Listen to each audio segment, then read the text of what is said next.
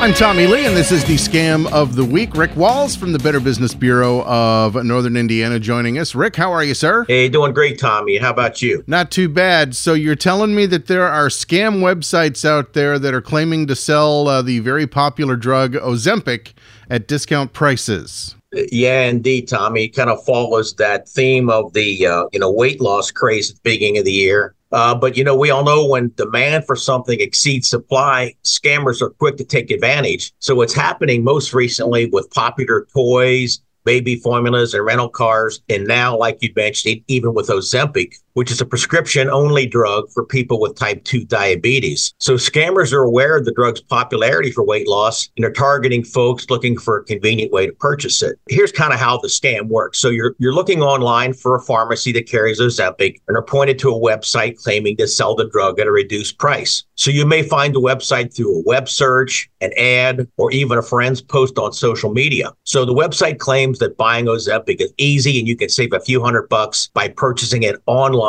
versus through a doctor. All you need to do is make a payment through a digital wallet app like Cash App or Zelle. And again, those things ought to be big red flags right off the bat. Many such websites don't even ask for prescription before selling the drug, but some sites work harder to appear that they're dealing with a legitimate company, and so they may ask you for a prescription. So one consumer reported having a teleconsult with a doctor before paying to receive the Ozempic. The consumer told the BBB, "I've not received the drug. When I reach out to customer service, they send me automated responses. They refuse to refund my money, even though they claim not to know when or if the drug will be shipped." Now, in some versions of the scam, the con artists claim to encounter issues when shipping the drug, all of which require additional fees. For example, after your initial payment, scammers may insist that you need to pay for insurance or for discrete shipping fee in order to get the package through customs. So if you refuse, scammers may resort to threats. For example, they may claim to report the transaction to the U.S. FDA and tell you you'll be held responsible for buying illegal drugs without a prescription, where in reality, scammers never plan to send you anything at all. So any problems encountered when shipping the medication is only a trick to get more money from you. And if you give in to their ruse and use a digital payment app to send the funds, your money is gone for good.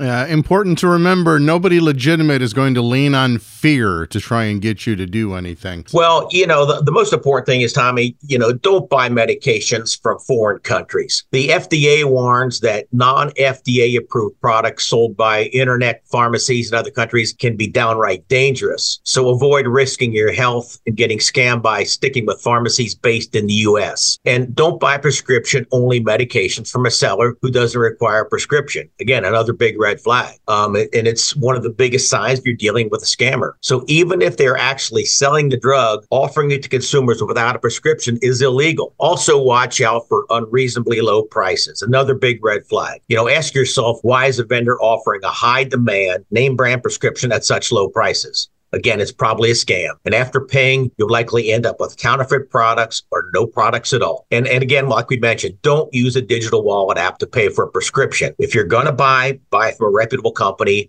And we always recommend using your credit card. It at least gives you some options if you run into a problem. And again, a reputable pharmacy will not ask you to make a payment using a digital wallet app, prepaid debit cards, or wired funds. Pretty much no one who is legitimate is going to ask you to use prepaid debit cards.